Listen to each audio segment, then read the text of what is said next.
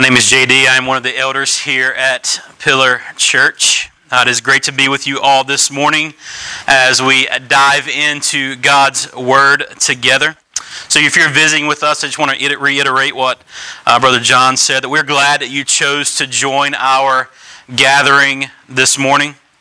We do not take lightly or believe it was by accident that you could have been anywhere else this morning, yet you chose to come and worship with us. So I pray that as you came into the doors this morning, you felt welcomed because you truly are welcomed here. So with that said, we are continuing our walk through the book of Acts, which is found in the New Testament. We're going to be in Acts chapter 6. We'll be reading today verses 1 through 7. If you do not have a Bible, there is or should be a burgundy-colored Bible under one of your chairs in your area. We'll be on page 631. 631 of those provided Bibles. We have only made it through 5 chapters so far in our time in this book, but I believe that God has used these first 5 chapters to just really spurn my heart for more of the gospel of Jesus Christ. See, I've read the book of Acts through many times. I've even preached it through one time, but I don't think I've ever had my heart more pressed for God to give me a fervor and a passion for His church. A fervor and passion that the apostles had when they would confront sin no matter the circumstances. Proclaim the good news without fear. I pray that Spirit would give us boldness to speak the Word of God as we see the apostles do in Acts 4:31. That the Word of God would be central to our lives in much as it was to the early church. And so as we've seen throughout these last few weeks, and as we will see today, these Scriptures are what brings us and binds us together. It gives us increase in knowledge and wisdom. So for the Christian, there is no other knowledge and wisdom that is more important than what the Word of God gives to us. So let's read it together. Acts 6, 1 through 7. Now in these days, when the elders were increasing in number, a complaint by the Hellenists arose against the Hebrews because their widows were being neglected in the daily distribution. And the 12 summoned the full number of the disciples and said, "It is not right that we should give up preaching the word of God to serve tables.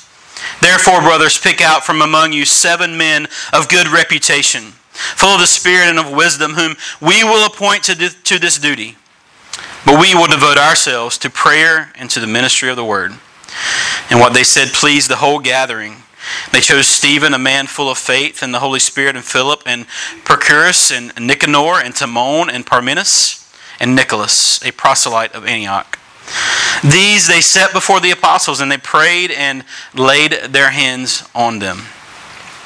And the word of God continued to increase. The number of the disciples multiplied greatly in Jerusalem, and a great many of the priests became obedient to the faith. The title of my sermon this morning is this: Where unity exists in the church, increase happens. Where unity exists in the church, increase happens. I imagine it probably is true of many businesses, of our lives in general, that where unity exists, increase happens. Increase happens.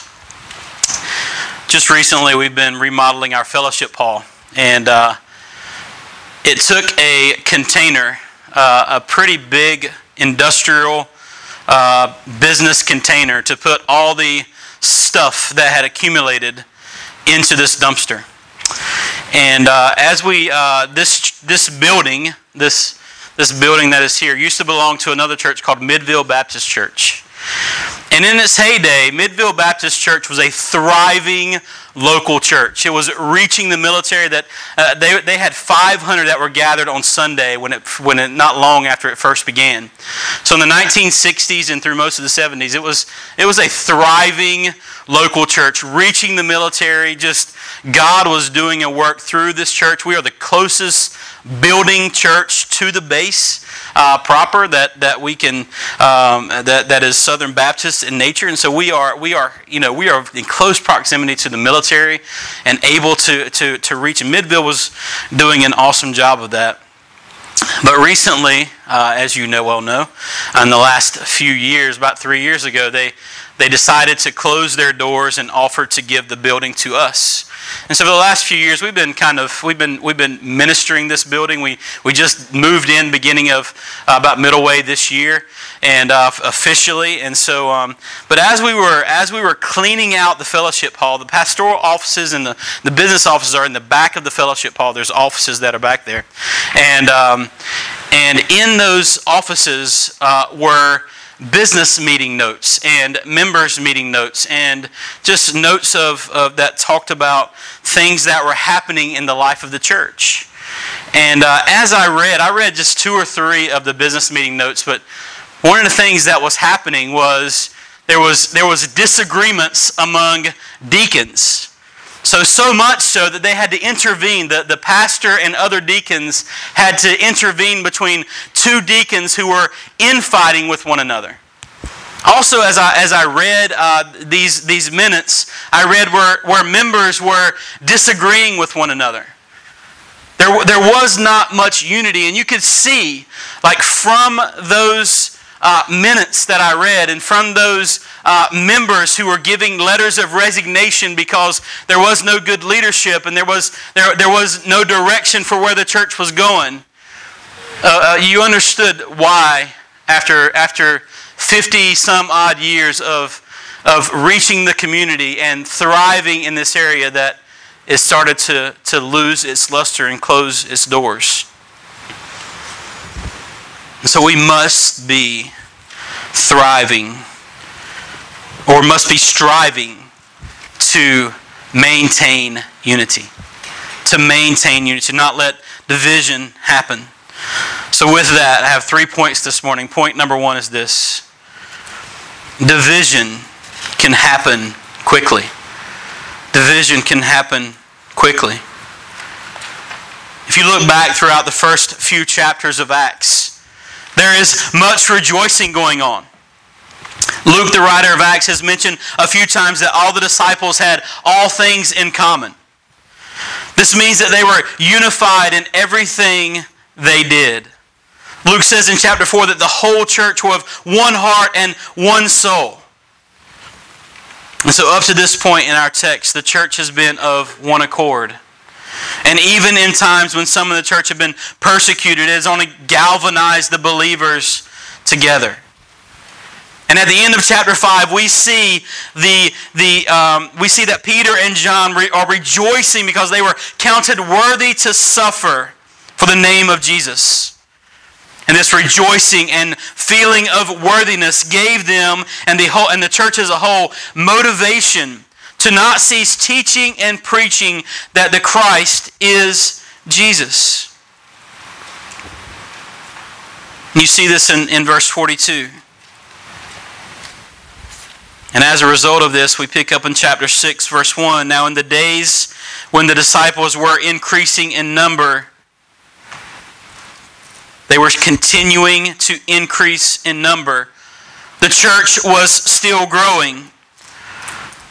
But now there was a problem. A complaint by the Hellenists arose against the Hebrews because their widows were being neglected in the daily distribution. And so a complaint had been made here by the Hellenists against the Hebrews that their widows were being neglected in the daily distribution. So we quickly go from the church increasing in number, having all things in common, to suddenly having to handle something that could divide the church if not handled rightly. You see, there was already a natural divide that was happening in the early church between the Hellenists and the Hebrews. You see, Hellenists were Jews who had been spread out because of the Jewish diaspora or Jewish dispersion that happened as a result of both Israel and Judah being conquered by the Assyrians and Babylonians. As a result of this dispersion, Jews were spread out all over the land, including those in those who were in Greek-speaking countries. So specifically, when you think about Hellenistic Jews, they were Greek-speaking Jews. Hebrews' natural tongue was Aramaic. So these Greek-speaking Jews were heavily influenced by Greek culture, more specifically Greek thought, customs, and religion. So to add to the nuance that Hellenistic native tongue was Greek, the Hebrews spoke Aramaic. They worshipped as Jews in different synagogues. So they would actually, the Hellenists would gather together as Greek-speaking Jews over in this synagogue, right? And then in this synagogue over here, the Aramaic-speaking Hebrews would gather together. So it was already a natural divide in their, even in their teaching, in their preaching. The Greeks, these Hellenists, would actually use the Septuagint, which was a Greek translation of the first 5 books of the Bible, of the Torah, while the Hebrews, the Aramaic, used the Old Testament translation in the original Hebrew. So there were linguistic, there was cultural differences in the early church that, if not handled in the right way, like this could be a real separation of the two. This could be a new church plant that was started before church planting was even cool, right? As we were reading the rest of Acts. So this could be a dividing thing for them. So somehow in the busyness of ministering to these thousands that were now making up the church, along with the preaching and teaching throughout the land, the apostles had neglected to look out for the Hellenistic widows who were not getting their daily distribution. You see, 12 ministering to thousands is just not a good makeup, right? 1 ministering to 50s is not necessarily a good makeup. So I think it's safe to assume that these 12 apostles, these apostles that were leading and teaching and ministering, they probably had too much on their plate. They probably had a little too much on their plate. But this complaint that was given by the Hellenists, like this is a legitimate complaint, right? Hey, our widows aren't getting fed. They're not getting their daily distribution of funds that they deserve to get. They're not being well cared for, is what they're saying. Hey, we're not being well cared for.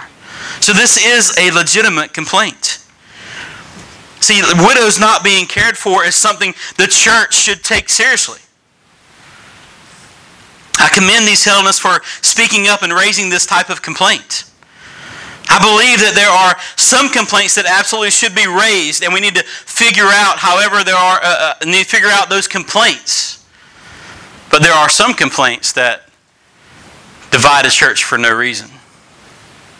For no good reason. So I want to give you a couple examples of complaints that could be really not healthy, and then complaints that could be really healthy. So let me start with a complaint that is not healthy. So, as I said, we are doing some reconstruction around here, right? And in the fellowship hall, we just painted it. Right? I mean, we took it from drab to glam. Right? I mean, I'm telling you. There's not many people that I have not heard one person say, we chose a bad color or did a bad job. You know what I'm saying? Like, it was an upgrade as far as upgrades go. However, I do understand that someone could walk in there one day and go, why in the world did they choose this color? Like, why would they choose this color? Like, I mean, it doesn't make, to us, to people who are members here and walk in that fellowship hall every day, we know why we chose that color, right? We know why it was chosen. Because, I mean, it was dark to light. I mean, it's just like that, just by adding some light gray and white to it. And so I can imagine a day when someone will come in and go, why did they choose this paint? This is crazy. Like, you know what? I'm gonna say something to somebody. So they come to somebody and say, hey, why did y'all choose this paint? I don't really get it. Well, before it was wood paneling. It was brown. It's kind of dark. So I wanted to go with something light that was good. Kind of brought it out. We needed something that was lighter. It's like, but that's not a good enough answer. So what they decide to do is they decide to come together in a members meeting. You know what? It's kind of bothering me. It's just kind of festering underneath. Like, why did they choose that color? And so we come into a members meeting, and we, usually at the end of a members meeting, one of the things that we say is, "Hey, who does anybody else have anything to add? Are there any saved rounds that we need to get out? Like, is there anything that anybody need?" I can just imagine a day where a hand's going to go up, right? Like, hey, I just have a question. Like, why did we paint the fellowship hall a light gray? I don't know the color. Like, why do we not paint it mauve? What color is mauve? I don't know. I just chose it. I have no idea. It sounded good. It sounded really cool, but I have no idea what color mauve is. But why didn't we paint it mauve? Why did we not choose mauve? And and all of a sudden, a couple other people go, "Yeah, why didn't we choose mauve?" And the next thing you know, we've got a dissension among the ranks over a color of paint that is on the wall. And if you think that I'm being facetious or joking, there have been less things that have divided a church. There have been less things that have divided a church.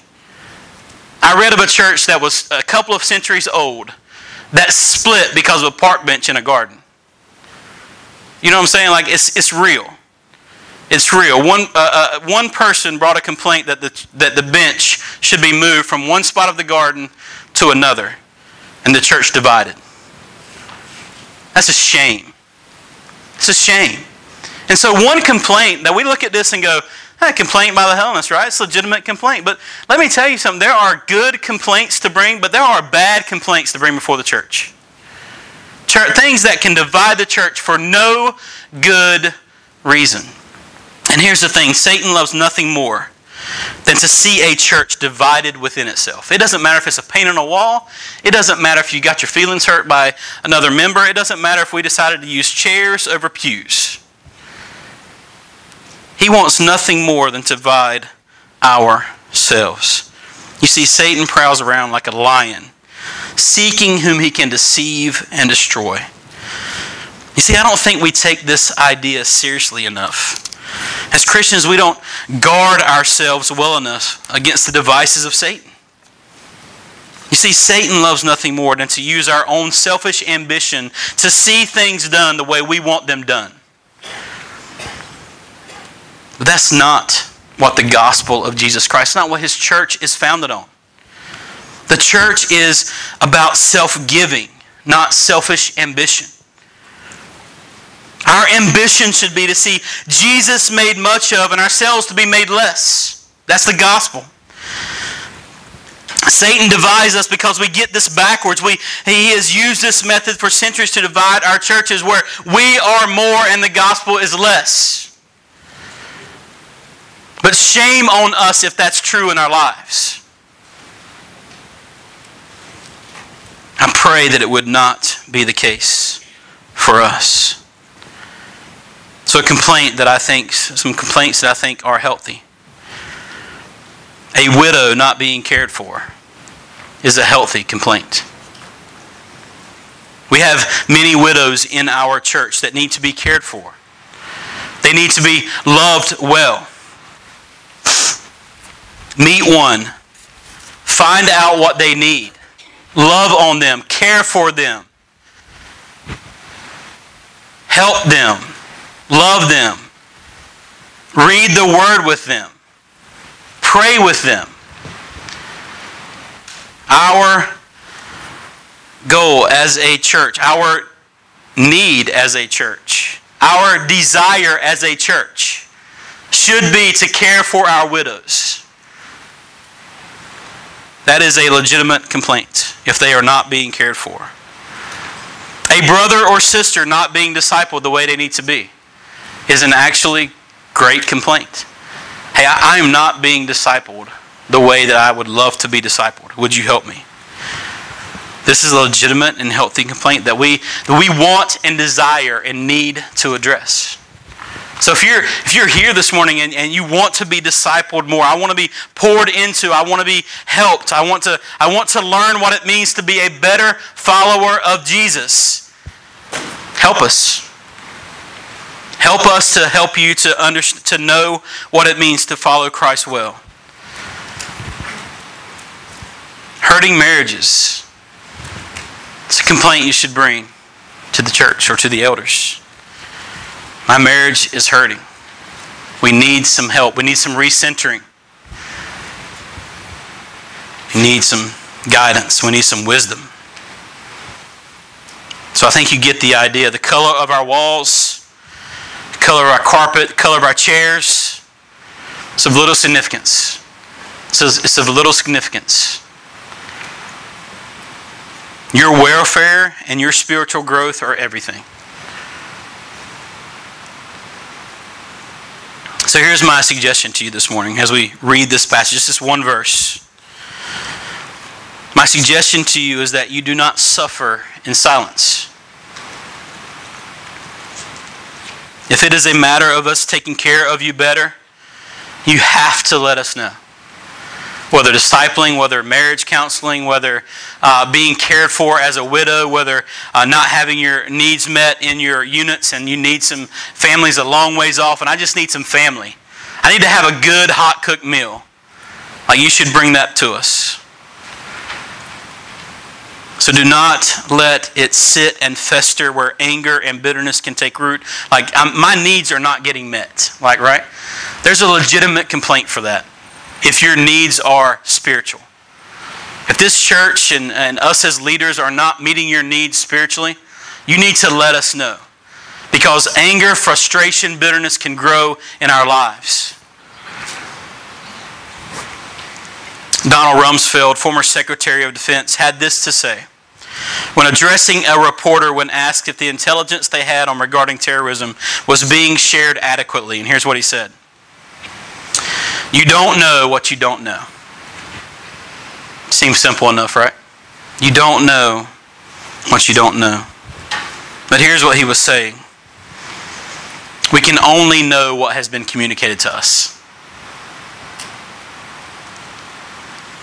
Don't assume that the leadership or other members know your concerns.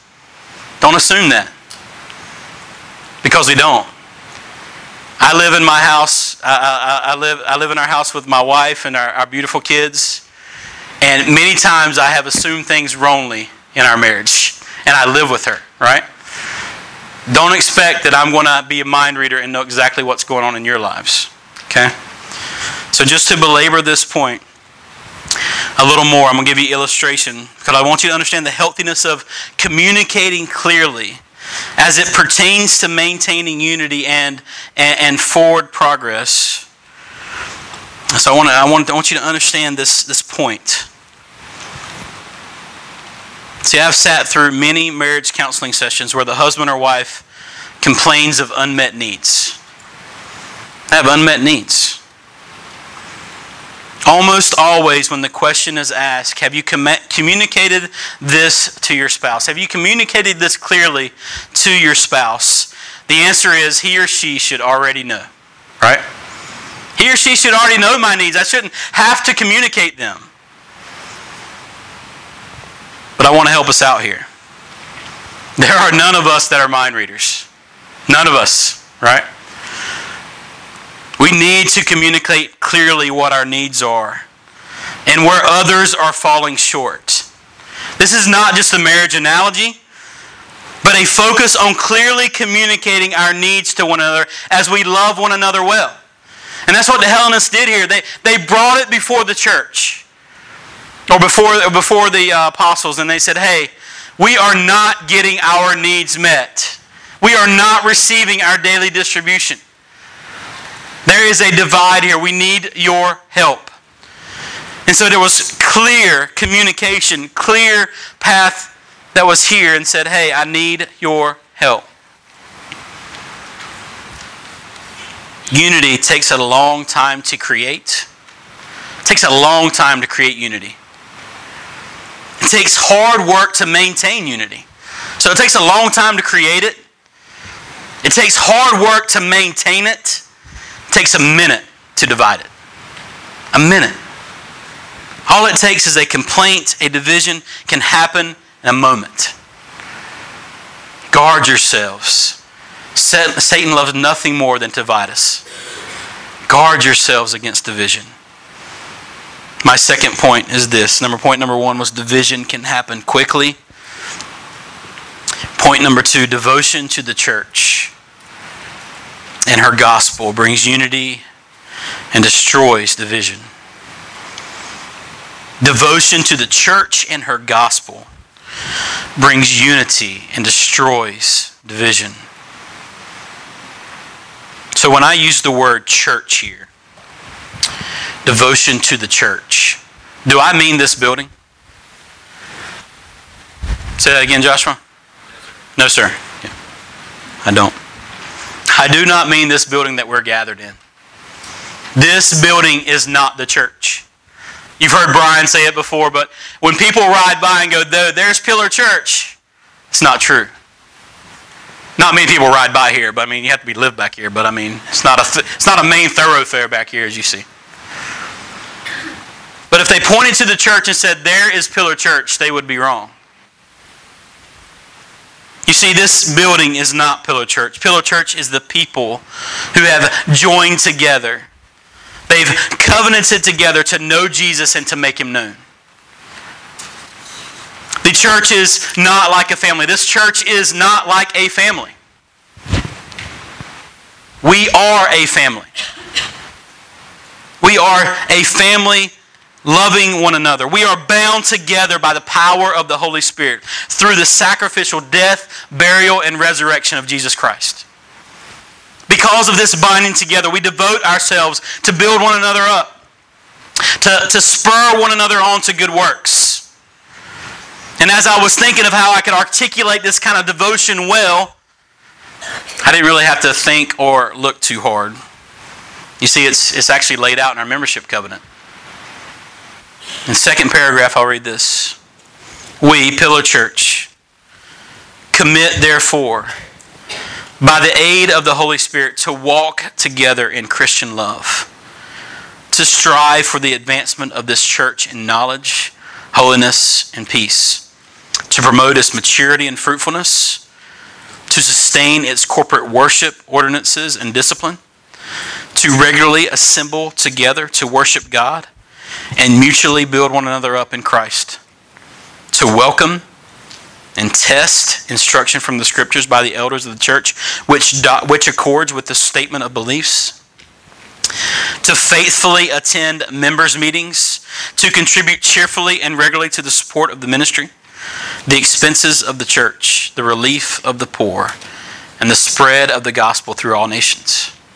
That is what we are bound together to do. This is what it means to devote yourselves to the people, to the church that make up Pillar Church of Jacksonville.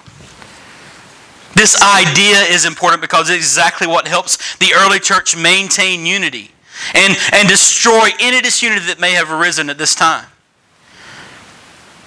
You see, the 12 apostles, they summoned the church. And they had this special called business meeting. Look at verse 2, members meeting. Look at verse 2. So the disagreement comes, the complaint comes. The 12, they summoned the full number of the disciples. So they summoned the what? The church. And said, it is not right that we should give up preaching the word of God to serve tables. So therefore, brothers and sisters, pick out from among you 7 men of good reputation, full of the Spirit and of wisdom, whom we will appoint to this duty. But we, as the apostles, as the leaders, as the preachers and teachers, we will devote ourselves to prayer, to the ministry of the word. And see what they said to please the whole gathering. There was uniting around the very word of God, around the gospel of Jesus Christ. And so they called the assembly together. They proclaimed to them that it's not a good idea for them to stop preaching the word of God. And obviously this is true as the church has been increasing in number. increasing in its stature, increasing in its godliness and holiness since its inception, because the Holy Spirit has been opening hearts to the gospel through the preaching of the word. You see, the apostles asked the brothers and sisters gathered for this large members' meeting. And they asked them to pick out 7 men with good reputation, full of the Spirit and of wisdom, and then the apostles will appoint them to duty and serving. The whole gathering was pleased. There was unity in the church around the Word of God, the gospel of Jesus Christ. Notice that there is church order that is actually happening here. That's something that doesn't sound really appealing to us, right? Like, who here enjoys talking about church order? How we function as a church? Who actually enjoys that? No one? Some people, maybe, that don't want to raise their hands? It's okay. You see, the apostles summoned, the members decided, and the problem was solved. Do you see that? The apostles gathered. The members, hey, you make the decision. You decide. And we'll appoint. Because there was a right order to things, unity was maintained, and care for the widows was restored. These Hellenists were now happy. You see, we should value this in our churches. We should value this kind of order and this kind of way things are laid out for us, because it's easy for us to make decisions. The Bible actually spends, as much as we don't actually like to talk about how our churches are ordered well, the Bible spends a lot of time talking about it, describing how churches should be structured in reference to church offices and church order. So one of the questions that the elders get asked quite often is, why do you do church the way you guys do it? Why do you guys have it set up the way that you have it set up? Why are you structured the way you are? Why do you allow the members of the church to make final decisions in some areas? Like, why do you allow the membership to actually make decisions for the church? That seems foreign to a lot of people. It actually seems confusing to a lot of people, because why would you want this many people in a room to actually make a decision? The answer is because the Bible does it. It's not because we want to do it that way. I think if we wanted to do it that way, it'd be a lot easier for us as 4 of your elders who lead this church in certain areas, right? It would be a lot easier for us to make decisions if we could just make the decisions and move on. But we just don't see that happen in the church, in the Bible. So how are we structured? I think it's helpful to talk about how we're structured. So we have 2 offices, 2 official offices in our church, and we think that the Bible describes. So we don't make them up. One of those is the office of elder, right? So elder, pastor, overseer. He has 4 responsibilities. His first responsibility is to teach sound doctrine. Second is to provide overall direction. Third is to administer redemptive discipline. And fourth is to model lives of distinction. The second office is that of a deacon. A deacon's responsibility is there to lead in serving the church in an exemplary way as an example for other members to follow. So we are led by elders. We are not elder ruled, as you may hear in some churches. We are led by elders. We are served by deacons. And we are congregational. This means the congregation, the church's members, those who are covenanted together, as I read earlier, has authority over certain areas and decision points in the church. So the congregation has final decision over matters of disputes between Christians, matters of doctrine, discipline, and membership. Disputes, doctrine, discipline, and matters of membership. So why do we do it this way? Well, we have this example here in Acts 6. Seems pretty clear the church members, not the apostles, made the final decision of whom they would appoint. There were specific servants who were now given specific tasks that they could lead in. But it's not just here in this in Acts chapter 6 that we see. We see this type of order seen in the book of Matthew, where the keys to the kingdom belong to the congregation as a whole, to the members of the church.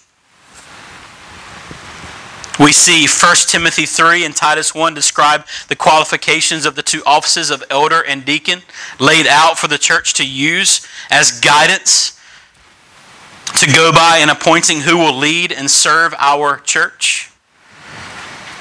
And it's a beautiful thing. We don't have to make it up. We don't have to guess. It's beautiful. It's a great thing of why we structured the way we structured. Let's go read the Bible together. That way the four elders or any of the members of the churches who get asked, hey, why do y'all do it this way? We don't have to have 10 different answers to do it. We have continuity in the Word of God that guides us and helps us to know why we do what we do.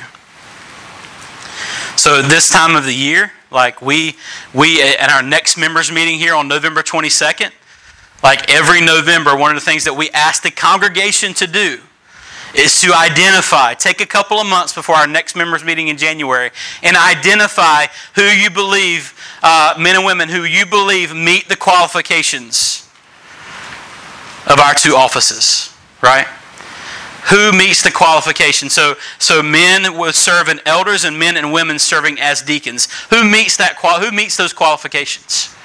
And you actually write down and you appoint and you help us to decide who would be who you would nominate to be in those positions based on your relationships and your knowledge of other members in the church.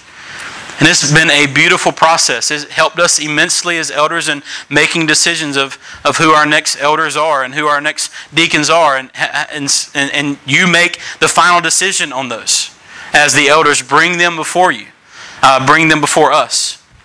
And so as the elders bring them before you. So if you notice back in Acts chapter 1, one of the things that happened was as the 11 apostles gathered together, there were 12, but one of them had committed suicide and left them, right? But there was a hole. They needed another apostle. And so what do they do to figure out who would be their next apostle? What do? They cast lots, right? They cast lots. Why don't we do that today?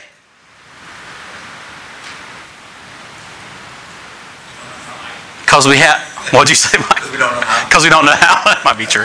That might be true, but I would venture to say we now have the church. We don't have to cast lots anymore. We don't have to go through and see who draws the shortest straw, the longest straw, whichever one it is. We have the knowledge and the wisdom of members gathered who help make decisions. And it's a beautiful thing. We don't have to hope that the Lord or trust in the Lord that He would give us the right straw to pull. We are able to do this together. So the congregation makes the final decision. And so they bring Stephen, chapter 5. They choose Stephen, a man full of faith and of the Holy Spirit. We'll see a lot more about him in next week's sermon. We see Stephen, we see Philip, Prochorus, Nicanor, Timon, Parmenas, Nicholas. These 7 men, right, that was chosen by the church. Here's the cool thing about these men. They were actually Hellenistic Jews. They were Greek-speaking Jews. So the congregation, in her wisdom, chose men who would make sure that these Hellenistic Jews, these widows, would be taken care of. Like God in His infinite wisdom was making sure that these people would be taken care for. They would be well cared for. So point 1, division can happen quickly. Point 2, devotion to the church and her gospel brings unity and destroys division. Devotion to the church and her gospel brings unity and destroys division. Look at what they were centered around. What do the apostles say? It is not right that we should give up preaching the word. Look at what God is doing. He is bringing increase. He is multiplying us. He is expanding us. He is, through the preaching of the word, people are coming to faith in droves. We can't stop doing this. And so they make these decisions based on the fact that the gospel, the word of God, and we will devote ourselves to prayer and the ministry of the word. The apostles knew the importance of continuing to devote their time in the word and to prayer. And we should all strive to do that. But the church understood, yes, you should not be serving tables in this way. But you should commit to studying the Word of God and to commit yourself to praying. And it's a unifying thing to surround the church around the Word of God, the gospel of Jesus Christ, that it would be made known throughout. And so we devote ourselves to this. We devote ourselves to the church and to the gospel because it brings unity. Last point I have is this. So divisions can happen quickly. Devotion to the church and the gospel brings unity, destroys division. Point number 3, disciple making results in multiplication. True disciple making results in multiplication. A disciple is someone that is following in the footsteps of Jesus Christ. Because you have accepted His free gifts of grace, His free gift of mercy, and the promise for eternal life. You see, to be a Christian means to be a disciple. A follower of Jesus. The word disciple means follower. You're going to follow something. It's just the way it is naturally. We follow things that we like, we love. As a Christian, you are to be a disciple or follower of Jesus Christ. One of the things that I enjoy doing as a pastor is helping other brothers and sisters to follow well in their love and affection and obedience of Jesus Christ. You see, Jesus, in giving the Great Commission, He doesn't just call me as your pastor. He doesn't just call the other 3 pastors that we have to lead in disciple making. He calls all of us through the Great Commission.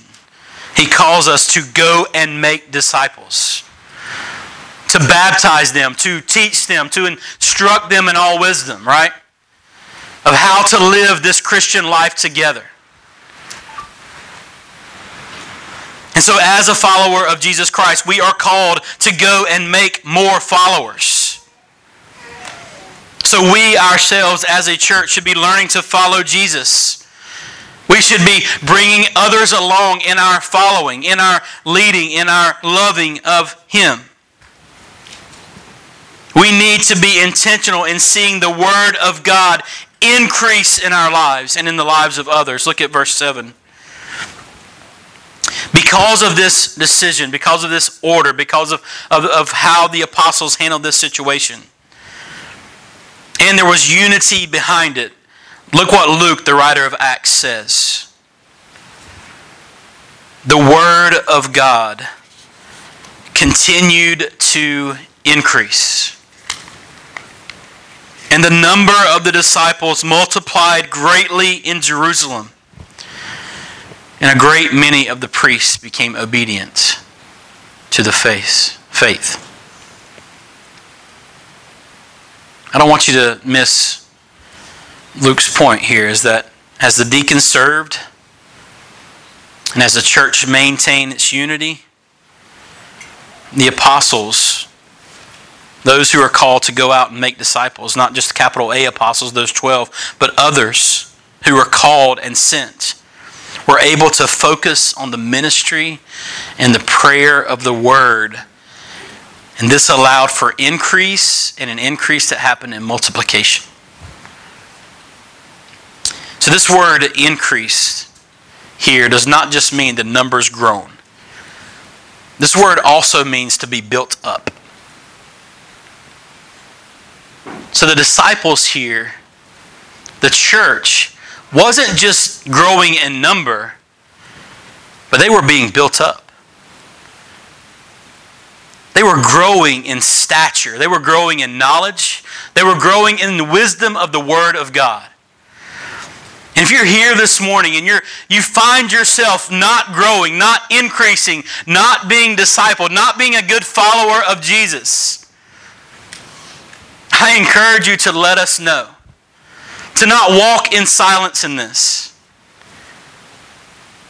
Because we should all be following and discipling. We should all be increasing, not decreasing. We should all be growing in our love and affection of the Lord. Like it is not something that we just walk through day by day. Yeah, I'm a Christian. What does that look like in your life? Well, I can't really say. That's not the answer. It looks like this. And you can give a true, right response for what it looks like in your life to be a Christian. To walk in the newness of life. What your life has been like since God came into your heart, transformed you, renewed you by the power of His Holy Spirit to help you walk in a way that is worthy of your calling, as Paul says. The Christian life is not one of stagnant growth. The Word of God, the Word of the Lord should be transforming us, should be growing us that we may be increasing in wisdom and stature as our Lord Jesus did. And where unity exists in the church, where this unity exists, increase is going to happen. Increase is going to happen. Where elders are allowed time to devote themselves to prayers and the ministry of the Word, where deacons can serve the church and free the elders to do this well, where members of the church are devoting themselves to one another, where caring for one another and we're loving one another well, it's unifying.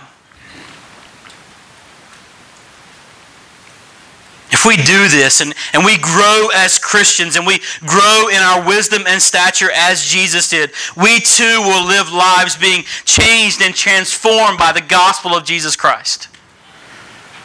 This gospel, as it enriches our hearts and as it helps us to push aside our own indifferences, our own self-ambition, our own goals that we have. If we're able to push those aside and that Jesus would be made more and I would be made less, man, that is unifying. It is transformative. Not only in here, but to those who are outside.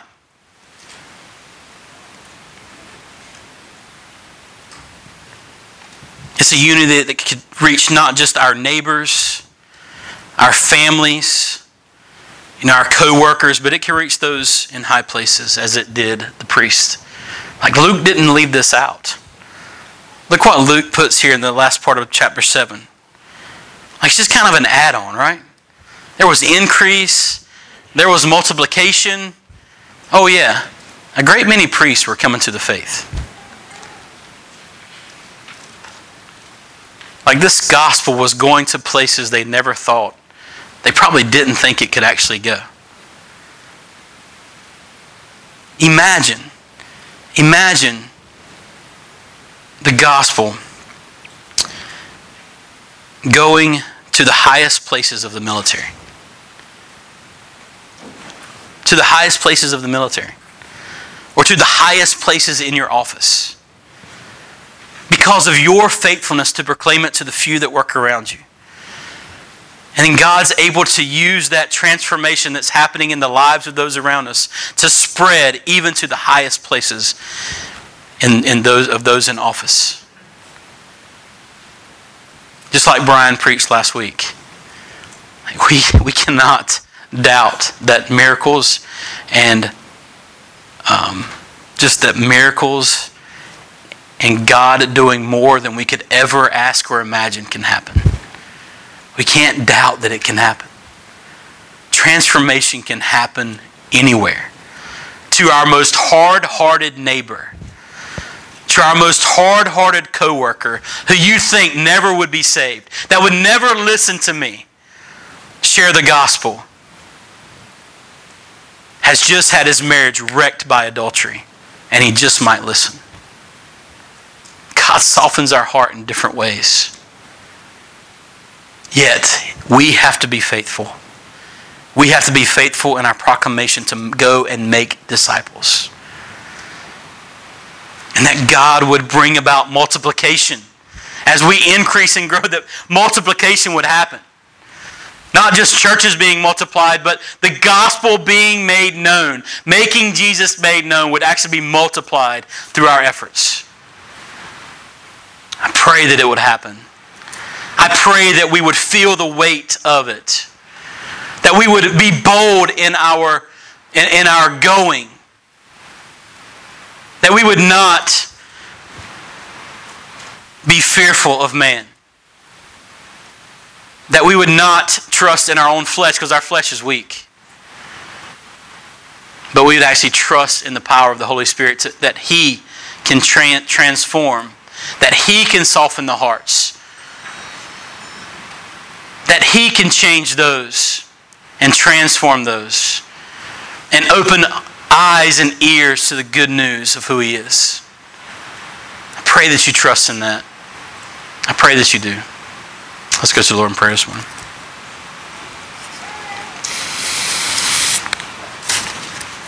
Heavenly Father, as we get ready to take the Lord's Supper,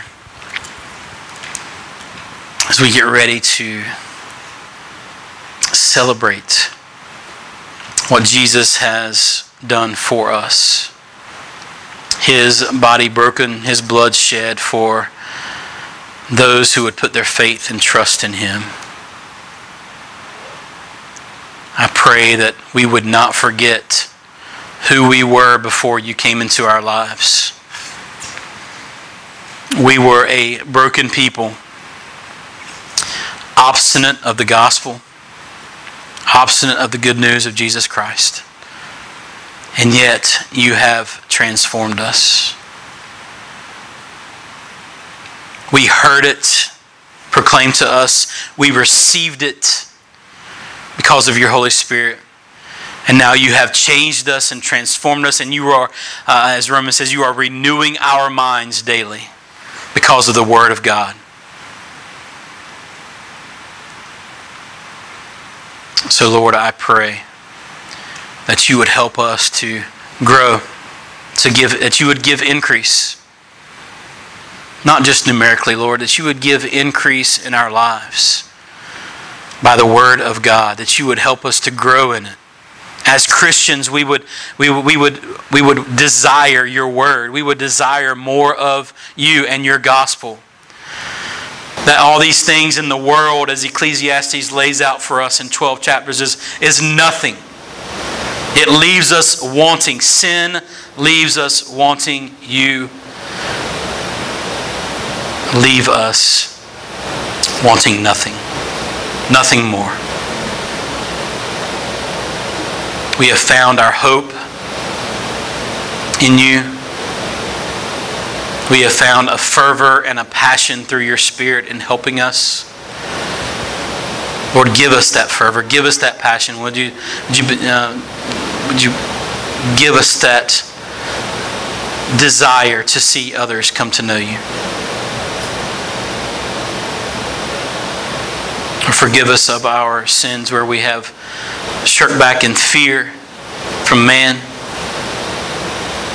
Give us boldness that we cannot help but to proclaim your good news of who you are. It's in Jesus' name we pray. Amen.